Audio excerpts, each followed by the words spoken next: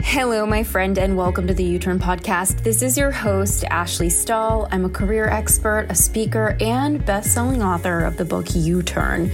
Get unstuck, discover your direction, design your dream career. I wrote the U-Turn book, and I created this podcast to help you reconnect to who you truly are at your core. And that's why every single week, I'm going to bring a guest on with the intention of helping you upgrade your confidence, both in work and in love. I'm also so excited to say that this episode has been sponsored in part by Ability, an organization that offers virtual mini MBAs and leadership trainings to thought leaders and professionals all over the world. If you're feeling stuck in your career or you're not getting the career development that you need, Ability has something really excited for you. Right now, they have enrollment open for their Invited MBA program. This is a 12-week virtual part-time mini MBA program created for working professionals who want to level up their careers and unlock their full potential. Now is the time to be upskilling. It's affordable, it's flexible. The Invited MBA will help you develop essential business skills, grow your people management capabilities, and give you real-world leadership experiences and high-tech award-winning simulations. So if you're looking for that something special to set you apart in your career, this might be just what you need. Head on over to invitedmba.com. That's INVITED MBA.com to learn more. And if you apply before February 18th, you can be eligible for $1,000 off the program, and make sure you mention my name so that they can gift you $200 off. Now let's get into this week's episode.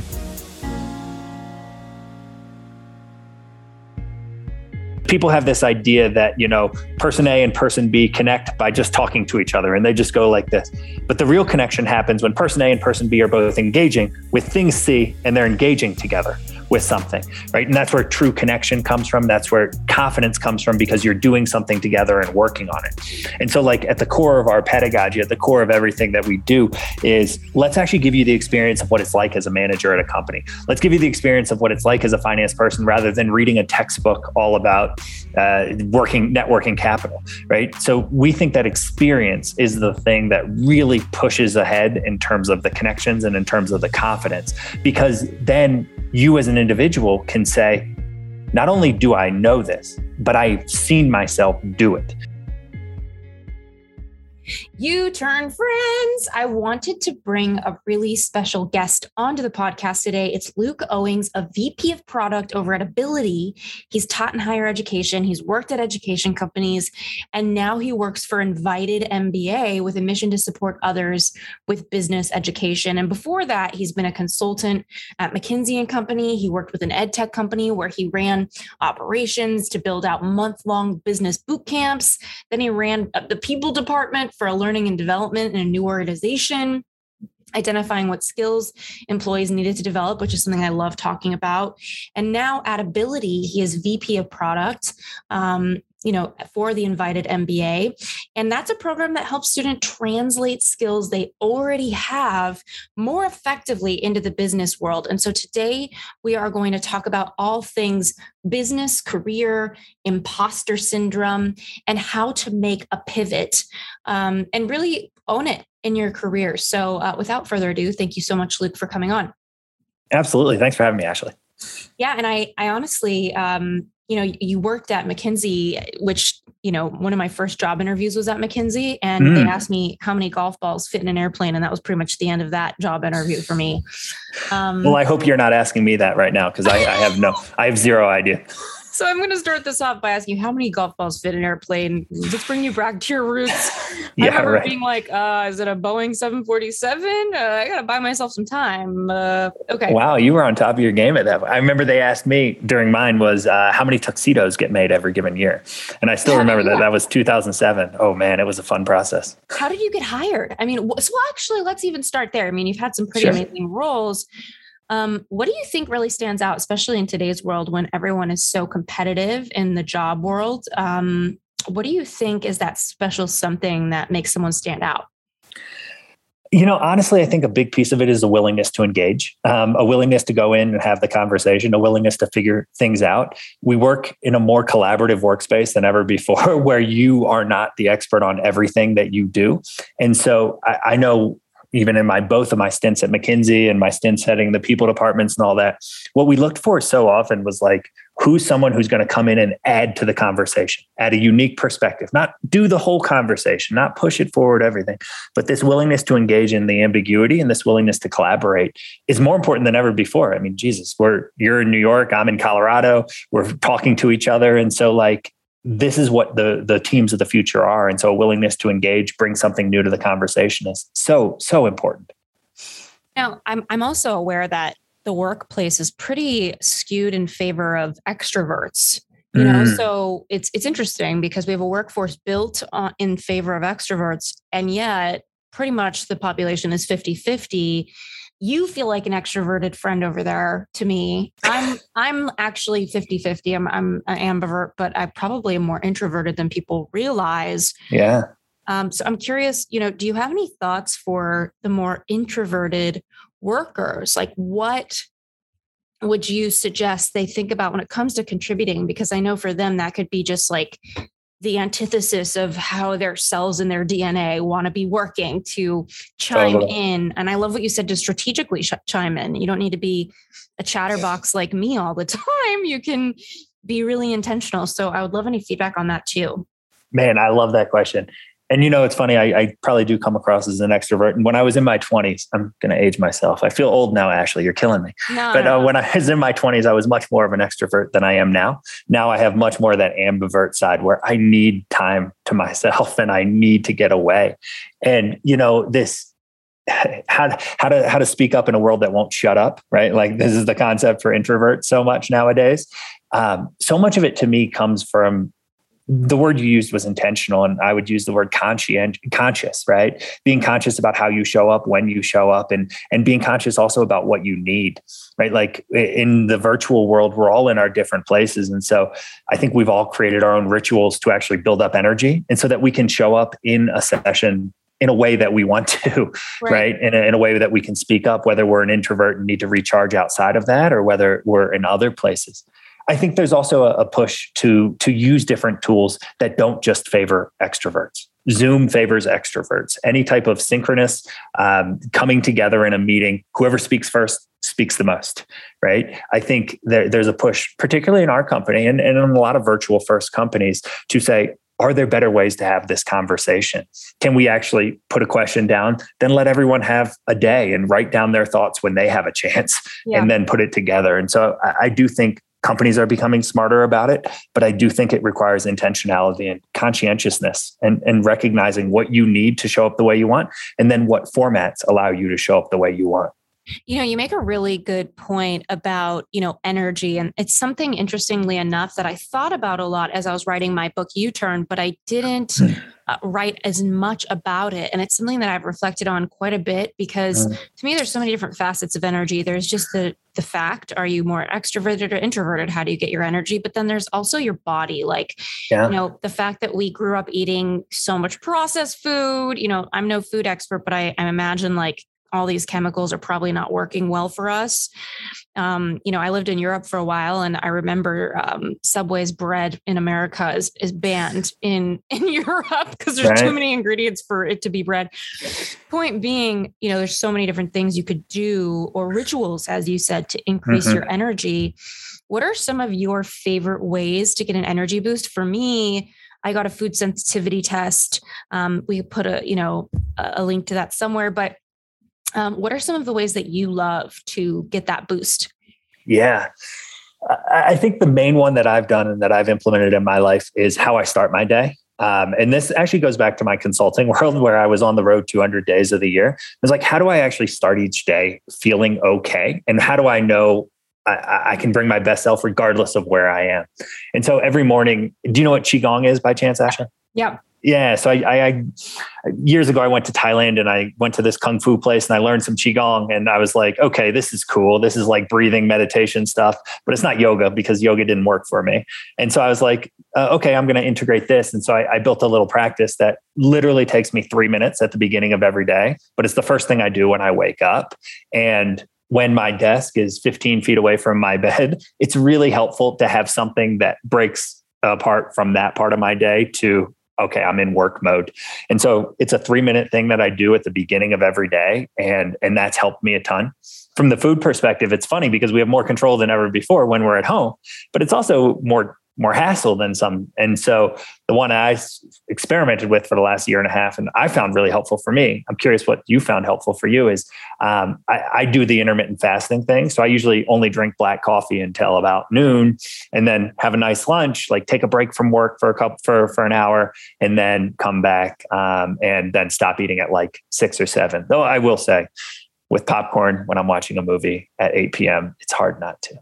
How can you? I mean, I get it. And, listening to you talk about this, people who are not aware of food sensitivities, I just want to point out, usually you're going to feel like phlegm in your throat, a chronic sore throat, brain fog, your nose closes up. Those are all reactions to food. If you're getting headaches or brain fog, your brain is literally inflamed. And there's a lot of inflammatory food out there. So I know inflammation is an underlying cause of so many health challenges and energy challenges. Okay. So I know that your background and experiences have helped you kind of know when it's time to make a change from a big company, like you have, to a small one, or vice versa. And I think this is a big topic for a lot of people in the workforce of what are the benefits of either one. What's your take on that? Because I know that it's different on both sides. Totally.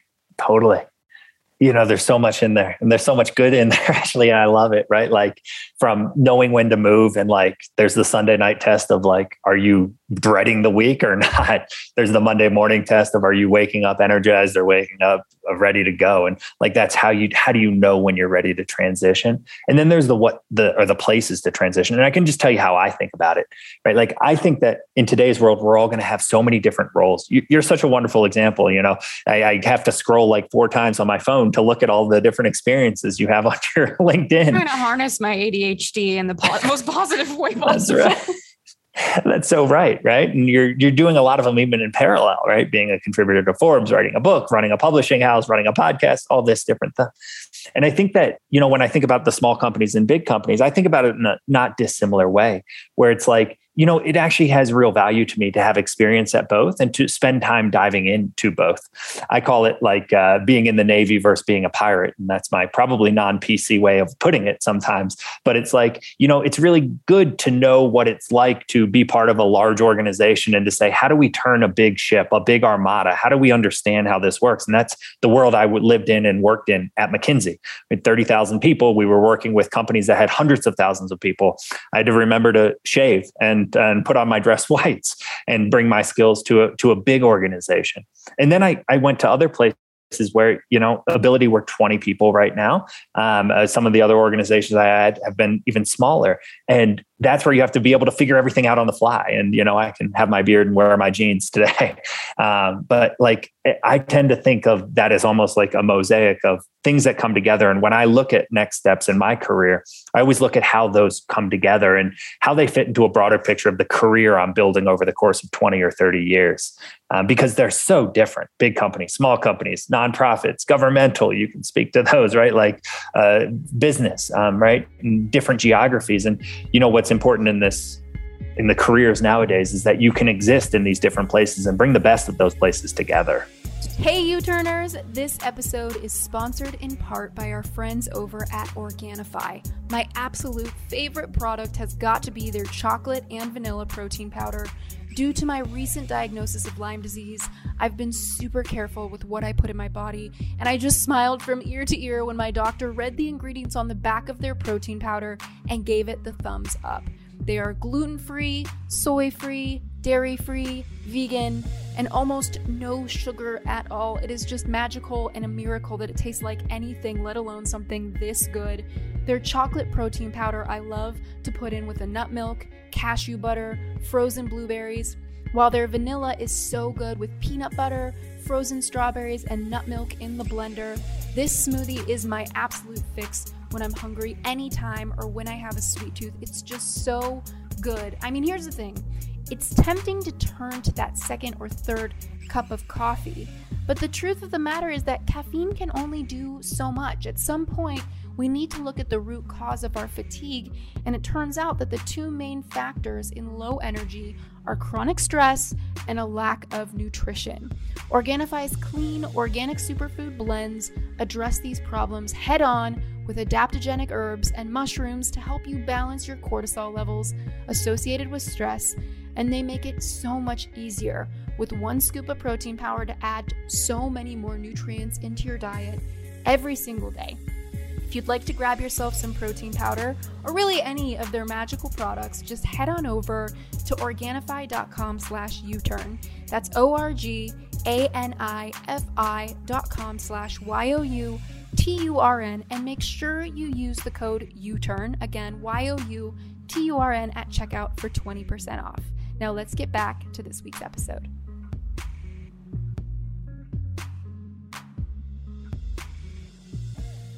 I think that it's interesting. There's no right answer. And I always try to impart to people that, especially when it comes to clarity and career paths, it's not like there's one. People talk about your purpose like there's one purpose in your career. And I mean, I get it. We spend 90,000 hours of our waking time on this planet at work. It makes sense people want it to matter or feel meaningful. And yet, I think my belief about the workplace is not that that's where you go to find your purpose. My belief about it is it's a place you go to contribute to the world and add value and sharpen your skill set, because if you don't use it, you lose it, right? So using your brain and contributing it in a positive way. And so to me, there's a lot of meaning and purpose in figuring out what your best skills are. And I think understanding your own personal timings. If you're at a bigger company, chances are you are going to be working on a more niche area. If you're at a smaller company, your chances are you're going to get a lot of experience, put your hands in a lot of places. Maybe you'll get equity. There's so many different pieces of that puzzle. And it just depends on how much you want to grow your skills and what the opportunities are in front of you. But I know that most people, no matter which direction they're going, they feel a sense of imposter syndrome. And, I don't know, it's not like I came out of the womb confident. And I think confidence, looks different in many situations. Like maybe somebody's super confident in work and very insecure with their love life. Like it's not like we're confident across the board. So what are some factors that you feel like could help people kind of combat that feeling of imposter syndrome? And can you define what imposter syndrome means for you, just for anyone listening, maybe identifying? Yeah, imposter syndrome is one that I know I've personally struggled with, and I've talked to a lot of friends about, right? It's this feeling that, at the end of the day, you're the odd one out. You're in a group and you're like, oh my God, everyone else here is so talented, so skilled, so on top of it. I'm the hiring mistake. Oh my gosh, they're going to find me out and figure out that I'm not meant to be part of this group. And, it preys on different types of mindsets. And, I know a lot of the places I've been have had that mindset of like the insecure overachiever who constantly wants to prove themselves, and, they'll do anything to prove themselves. And that to me is kind of the flip side of the coin of the imposter syndrome. And I know a lot of the places I've been at, McKinsey being a good example of it, imposter syndrome is just rampant. And I think we all feel it right now.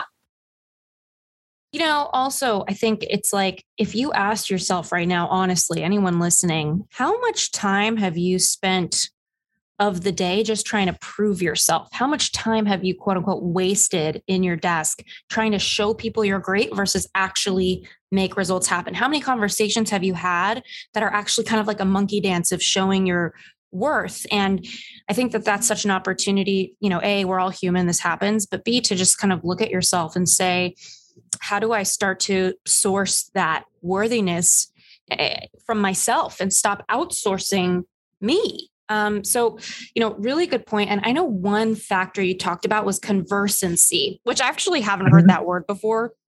And, just because I'm a writer doesn't mean I know all the word, I guess. But so the idea of having an ability to speak the language of the workplace, the language of finance, the language of business, I thought this was a really powerful point, because a lot of people will take a new job and they'll study the company or the culture or their job, but they're not looking into the business lingo. And for me, coming from the government in my 20s, it was like alphabet soup.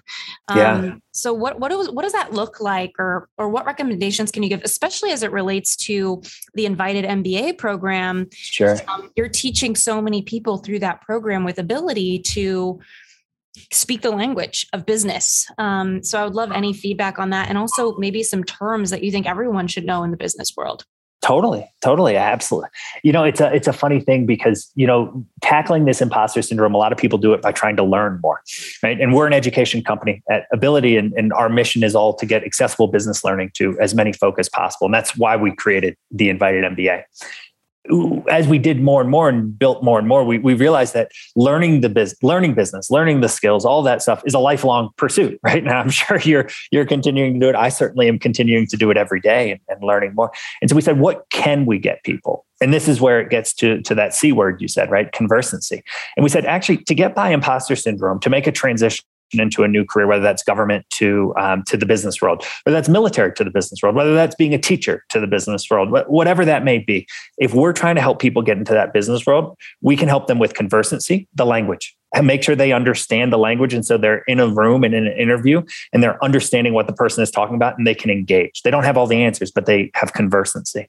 Second is they have the connections, right? They have people who they can benchmark themselves with. I think this is so important in imposter syndrome as well. Having some other people who are going through transitions and saying, hey, I was lost here. Are you lost? How do we do this? What do we do? I know I have my networks and my connections that help me as I step into new roles all the time.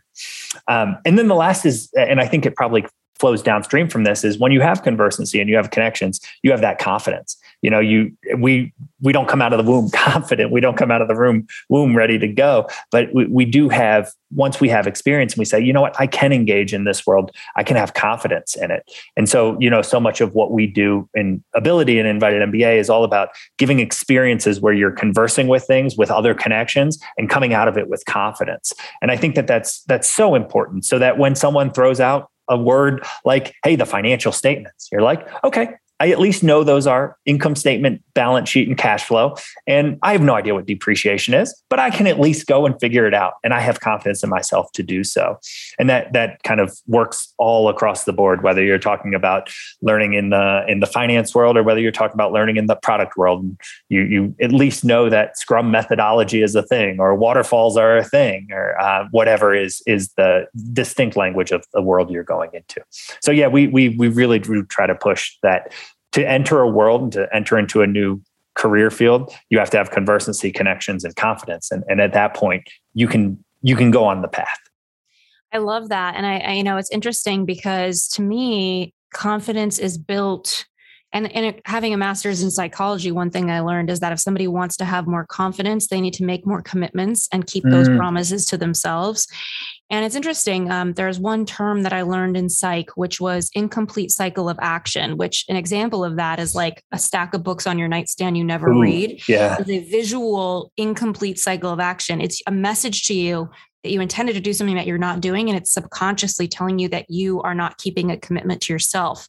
And so I think learning the lingo of a workplace, making commitments to yourself and really making them non-negotiable, not setting yourself up for failure.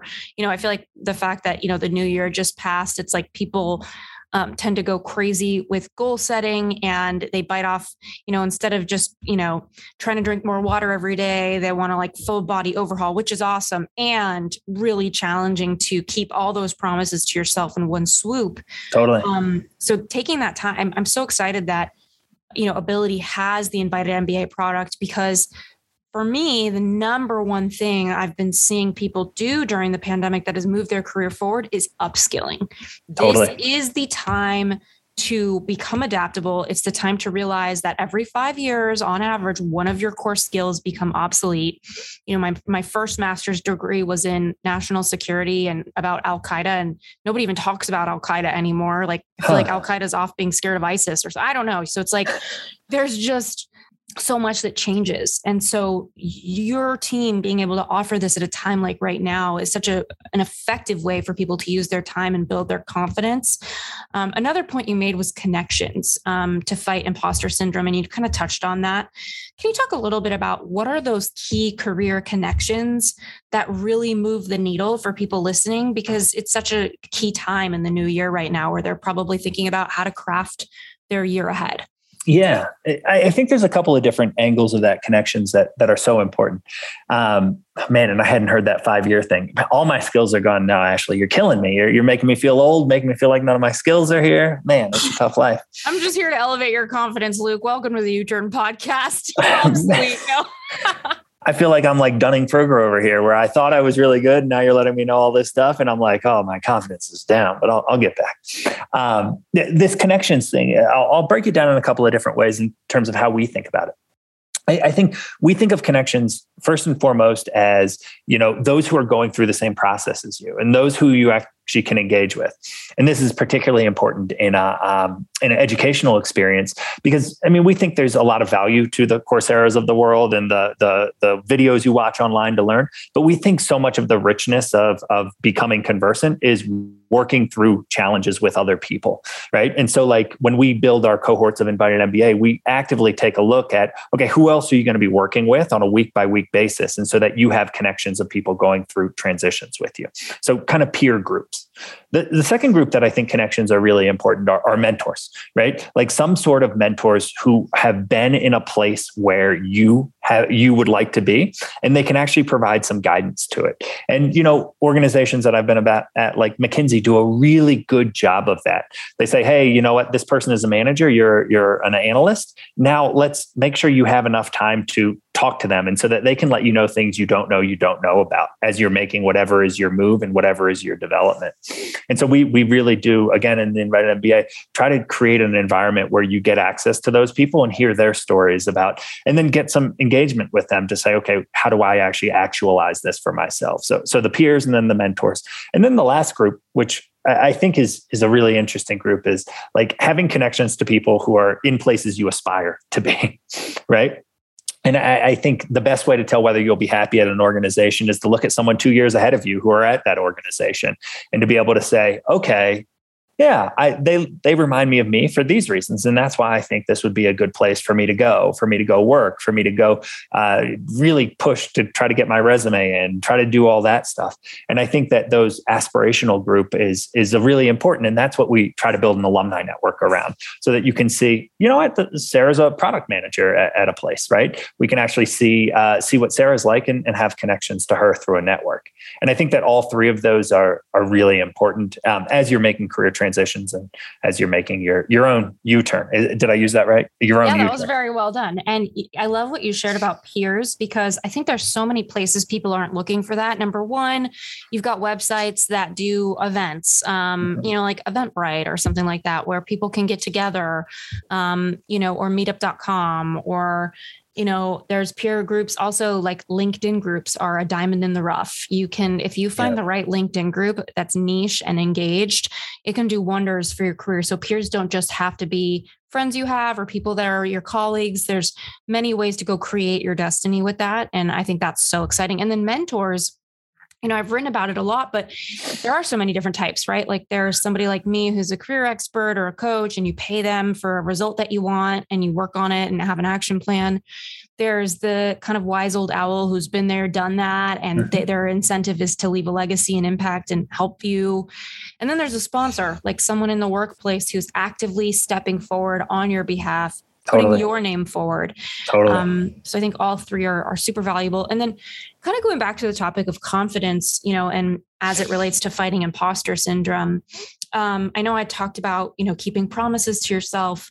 What are some other keys that you think cultivate confidence in the workplace for anyone who is feeling that imposter syndrome? I think so much of it comes from having some sort of experience where you've seen how you show up in a place. So much of that experience gets to the connections, it gets to the confidence place. And I know you do a lot of coaching, correct? Yeah.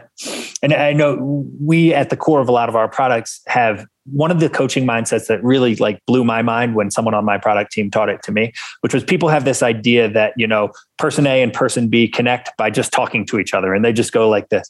But the real connection happens when person A and person B are both engaging with things C and they're engaging together with something, right? And that's where true connection comes from. That's where confidence comes from, because you're doing something together and working on it. And so like at the core of our pedagogy, at the core of everything that we do is let's actually give you the experience of what it's like as a manager at a company. Let's give you the experience of what it's like as a finance person rather than reading a textbook all about networking capital, right? So we think that experience is the thing that really pushes ahead in terms of the connections and in terms of the confidence, because then you as an individual can say, not only do I know this, but I've seen myself do it. And this gets as well to kind of some of the psychology you're talking about before. But once you observe yourself do it and see how you show up, you have the confidence to walk into a new ambiguous situation. And until you do, you just can't. Hey U-Turners, I want to take this moment to say that this episode is sponsored in part by SaneBox, an email tool that I have been using every single day to be more productive and less scattered. With the average person working and getting 100 to 200 emails a day, I don't know about you, but I've been fighting the fight with email for a few years now, and after continuously losing, I decided that I needed help. I did my research and I was so excited to find SaneBox as an affordable tool for my Gmail, and it works with any other email provider really, that can sort your emails for you before you open up your laptop and get lost in the sauce. All you'll see once you download it is on your sidebar where there's words like inbox or trash. There will be a couple other new folders that I'm totally obsessed with. One is called Sane Later, which is pretty much code for all the emails coming in that you don't need to see. And the other one, my favorite one, is called the Sane Black Hole, which is where you can drag and drop emails that you just don't want to be subscribed to anymore. The Sane Later box automatically uses artificial intelligence to know that you don't want that email, and it puts it right there in that folder. Every few days, I check my Sane Later folder, skim through it, and I'm just so happy to be saving so much time. I used to spend every single morning overwhelmed by my inbox, and now I have so much more time on my hands thanks to SaneBox. So for the first couple of weeks, I monitored my SaneBox once a day and dragged and dropped messages from senders that I would have wanted in my regular inbox, and now I find that it perfectly knows who should and shouldn't be making their way in my inbox. So head on over to www.sanebox.com/uturn. That's SANEBOX.com/YOUTURN to access 14 days of SaneBox for free and a $25 credit to get a serious discount on the super affordable year membership now. It's time we all get out of our inbox and back into our life. Now let's get back to this week's episode. It's funny. It's like, I think a lot of people in their career, and it's understandable, we don't want to fail. We don't want to go through that experimental phase where we're trying things on and taking and changing them up. And feels like that's so necessary for building confidence, for finding the right path.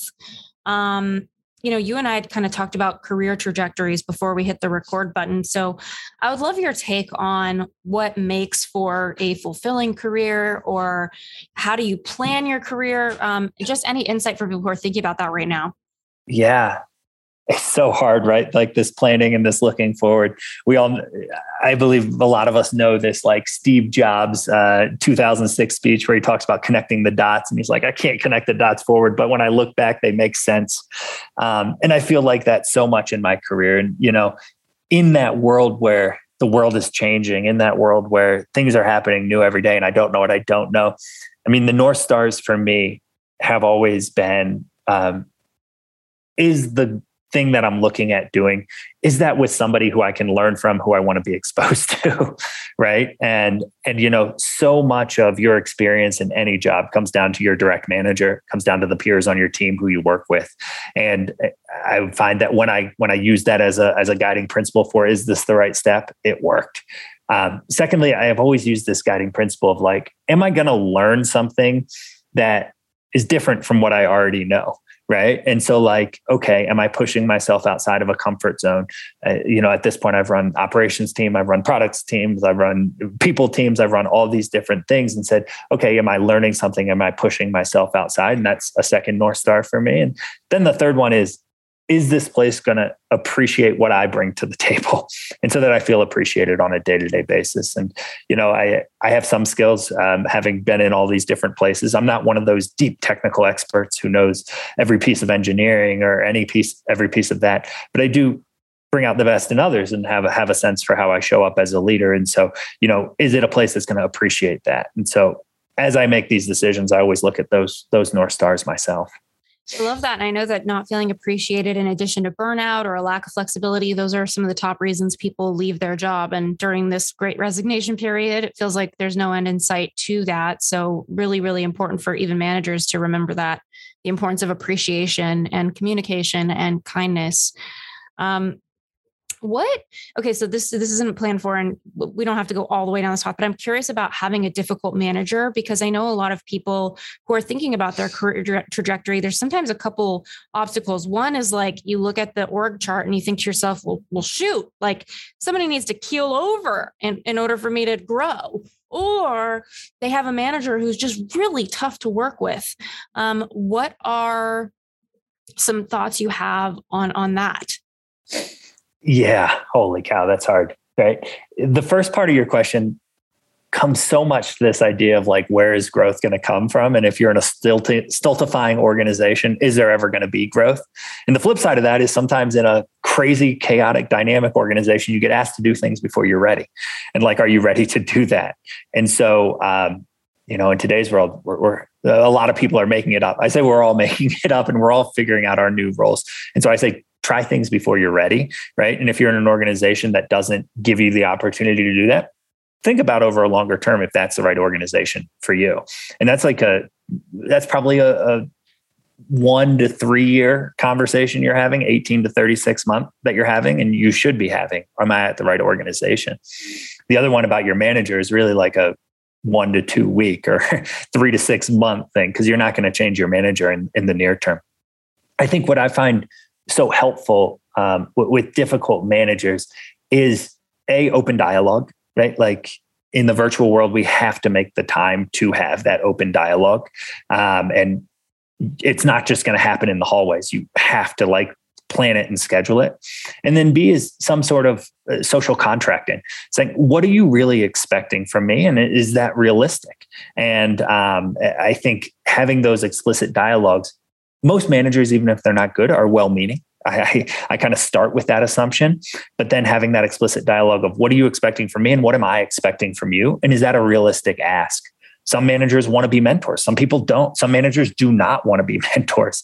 And having that explicit dialogue saying, hey, that's not what you should count on me for, lets me at least then say, where do I get that?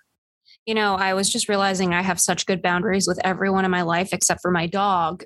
And, I think that that's a conversation that someone with self-esteem will tend to have, is because it feels vulnerable, I think, for someone to say, hey, let's look at expectations, because there's a lot of people in the workforce who don't want to let someone down or even come across like they have needs.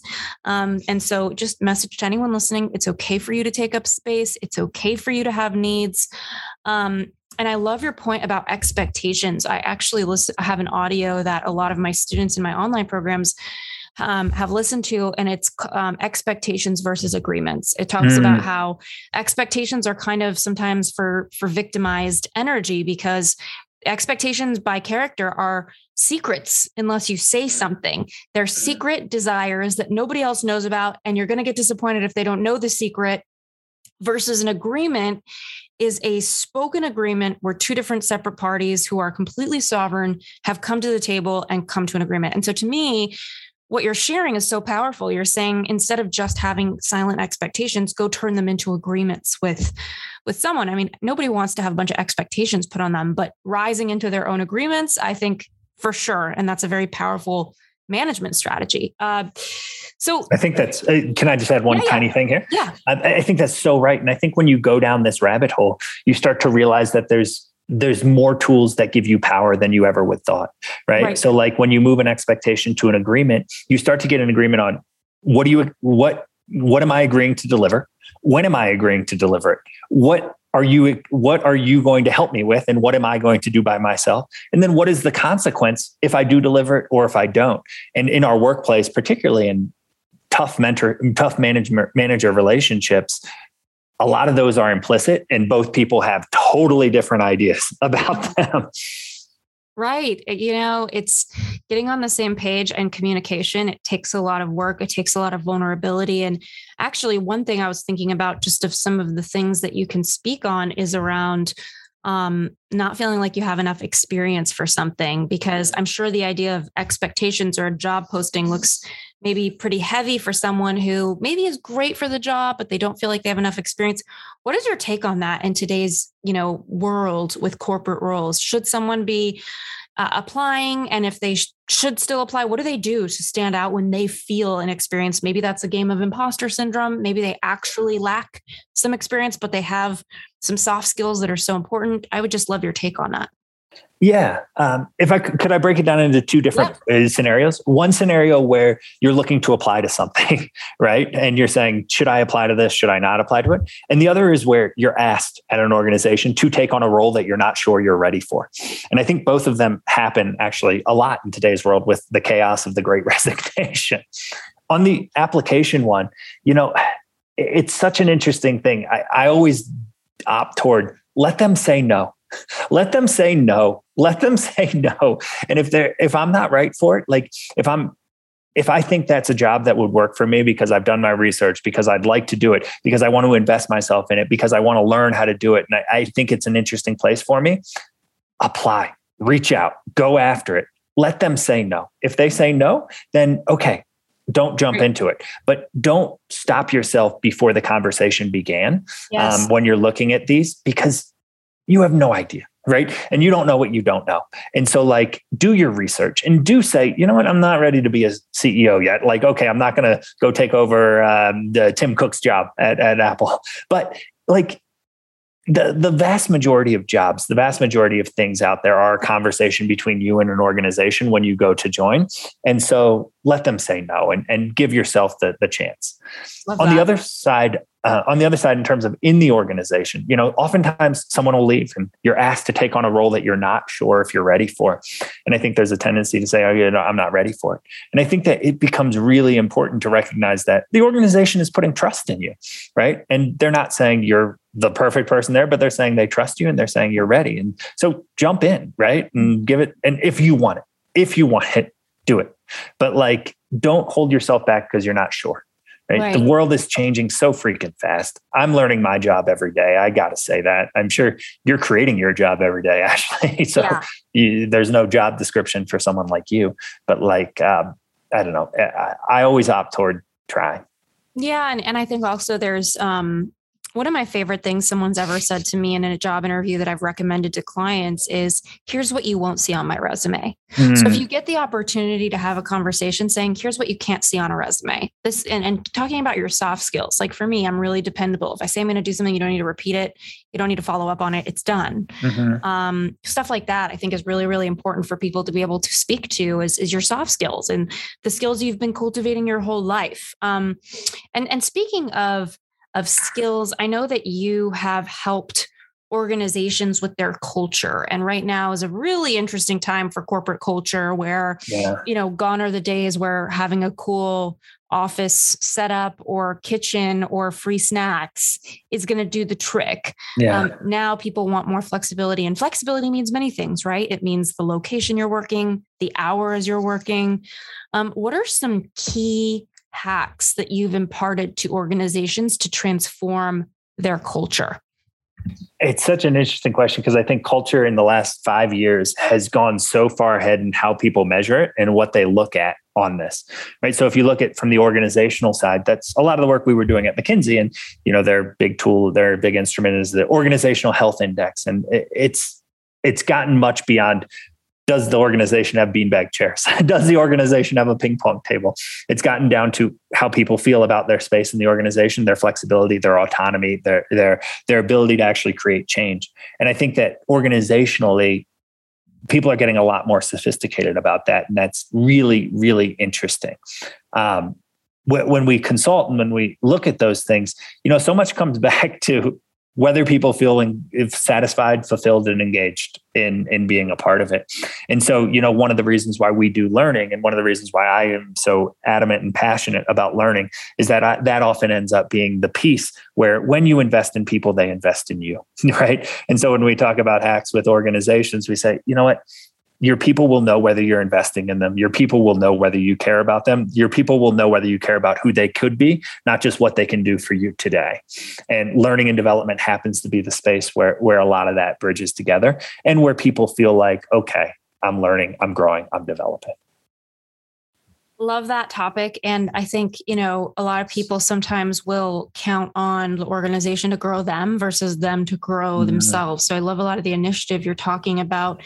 What do you think, other than flexibility, which has been such a buzz for the managers listening or for the companies listening, what do you think is the one thing that is most toxic to a culture right now? Maybe something someone's not thinking about. And what would you recommend that a company or a manager or even an employee do about that thing? Oh, it's so interesting. I think probably, it sounds trite, but I think loneliness is a big thing in organizations right now. And so much of engagement and collaboration right now happens around a work product. And a lot of the things that people have found fulfillment in a workplace from before has fallen away, right? Like the water cooler is the prototypical example, but just the true relational connection instead of transactional connection has fallen away deeply.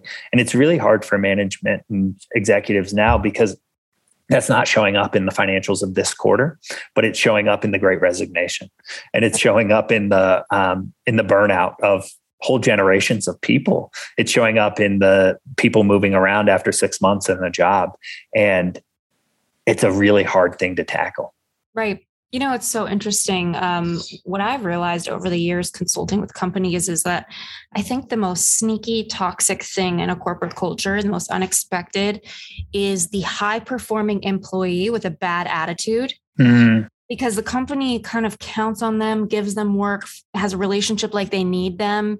And yet they're killing the mood of everyone around them. So even though you're getting the talent of one person, you're getting misery from so many other people. I think that kills your retention.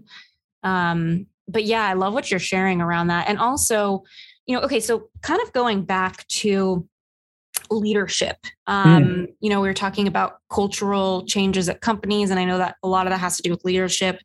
I know you've led so many different programs for professional learners across all sorts of industries. What recommendation? I know, the Invited MBA program is one way to really upskill in the business world.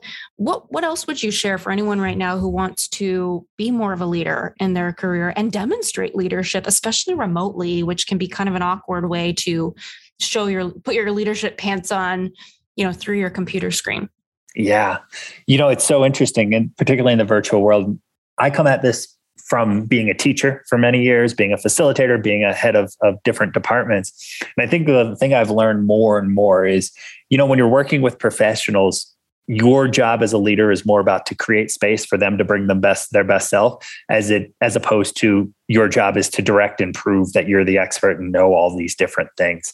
And, I always say, in my old job at McKinsey, where I led like executive leadership trainings, every room I was in, I was the least experienced and I was the one who knew the least. And so my job was to cultivate and create great conversations where people brought themselves. And that was so rich. And I think that it's a good analogy for leadership in the virtual world, where, we zoom into these Zooms out of nowhere, or you teleport into these Zooms. And we think that being a leader means I have to prove that I'm the smartest and I have to prove I'm the expert on this. So I'm going to spend 40% of the time talking and telling everybody what to do.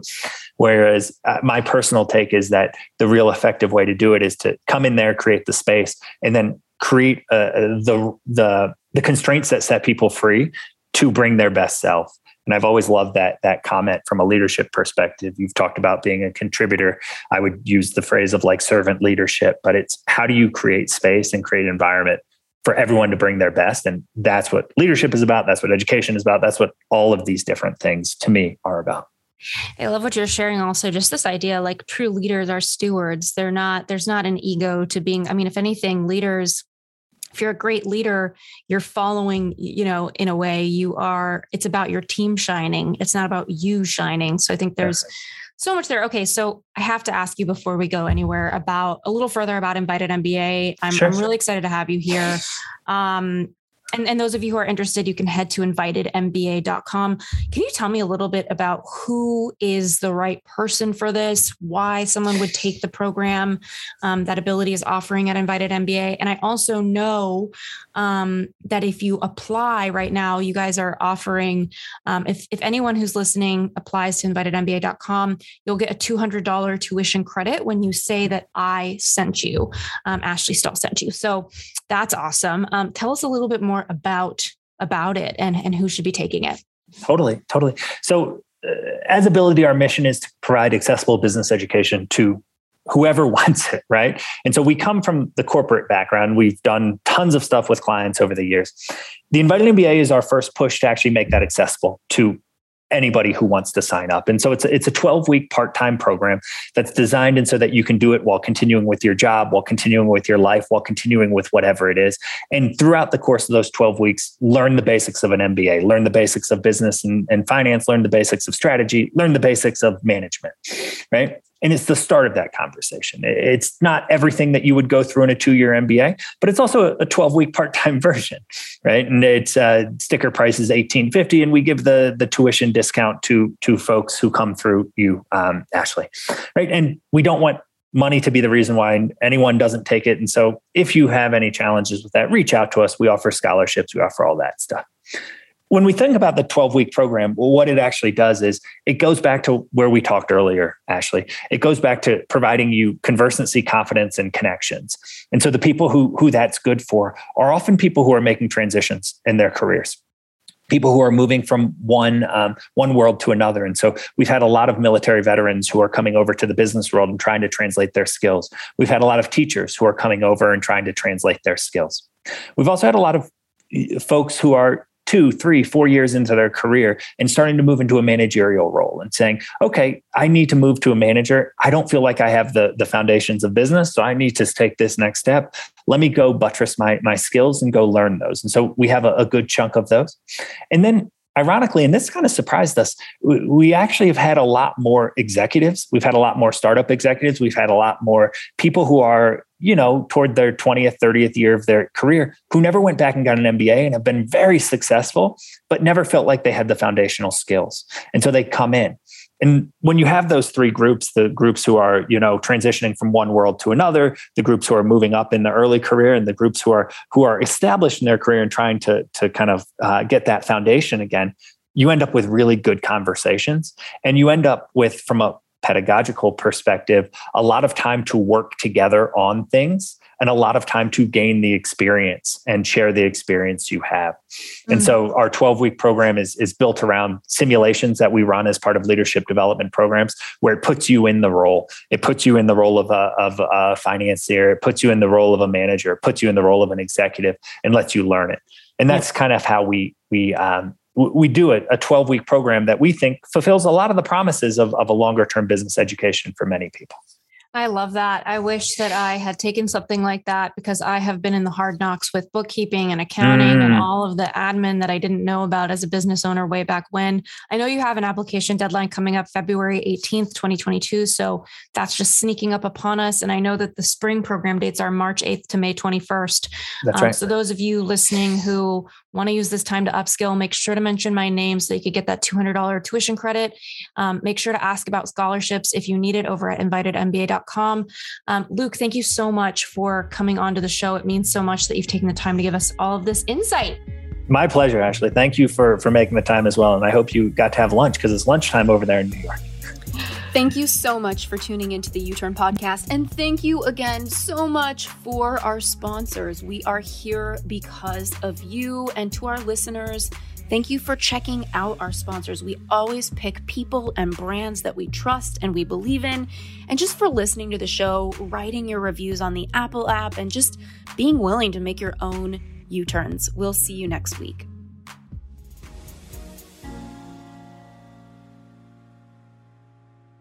This episode is brought to you by the Yap Media Podcast Network. I'm Hala Taha, CEO of the award-winning digital media empire, Yap Media, and host of Yap Young and Profiting Podcast, a #1 entrepreneurship and self-improvement podcast where you can listen, learn, and profit. On Young and Profiting Podcast, I interview the brightest minds in the world, and I turn their wisdom into actionable advice that you can use in your daily life. Each week, we dive into a new topic like the art of side hustles, how to level up your influence and persuasion, and goal setting. I interview A-list guests on Young and Profiting. I've got the best guests, like the world's #1 negotiation expert, Chris Voss, Shark Damon John, serial entrepreneurs Alex and Layla Hermosi, and even movie stars like Matthew McConaughey. There's absolutely no fluff on my podcast, and that's on purpose. Every episode is jam-packed with advice that's going to push your life forward. I do my research, I get straight to the point, and I take things really seriously, which is why I'm known as the podcast princess and how I became one of the top podcasters in the world in less than 5 years. Young and Profiting Podcast is for all ages. Don't let the name fool you. It's an advanced show. As long as you want to learn and level up, you will be forever young. So join podcast royalty and subscribe to Young and Profiting Podcast, or YAP, like it's often called by my YAP fam, on Apple, Spotify, CastBox, or wherever you listen to your podcasts.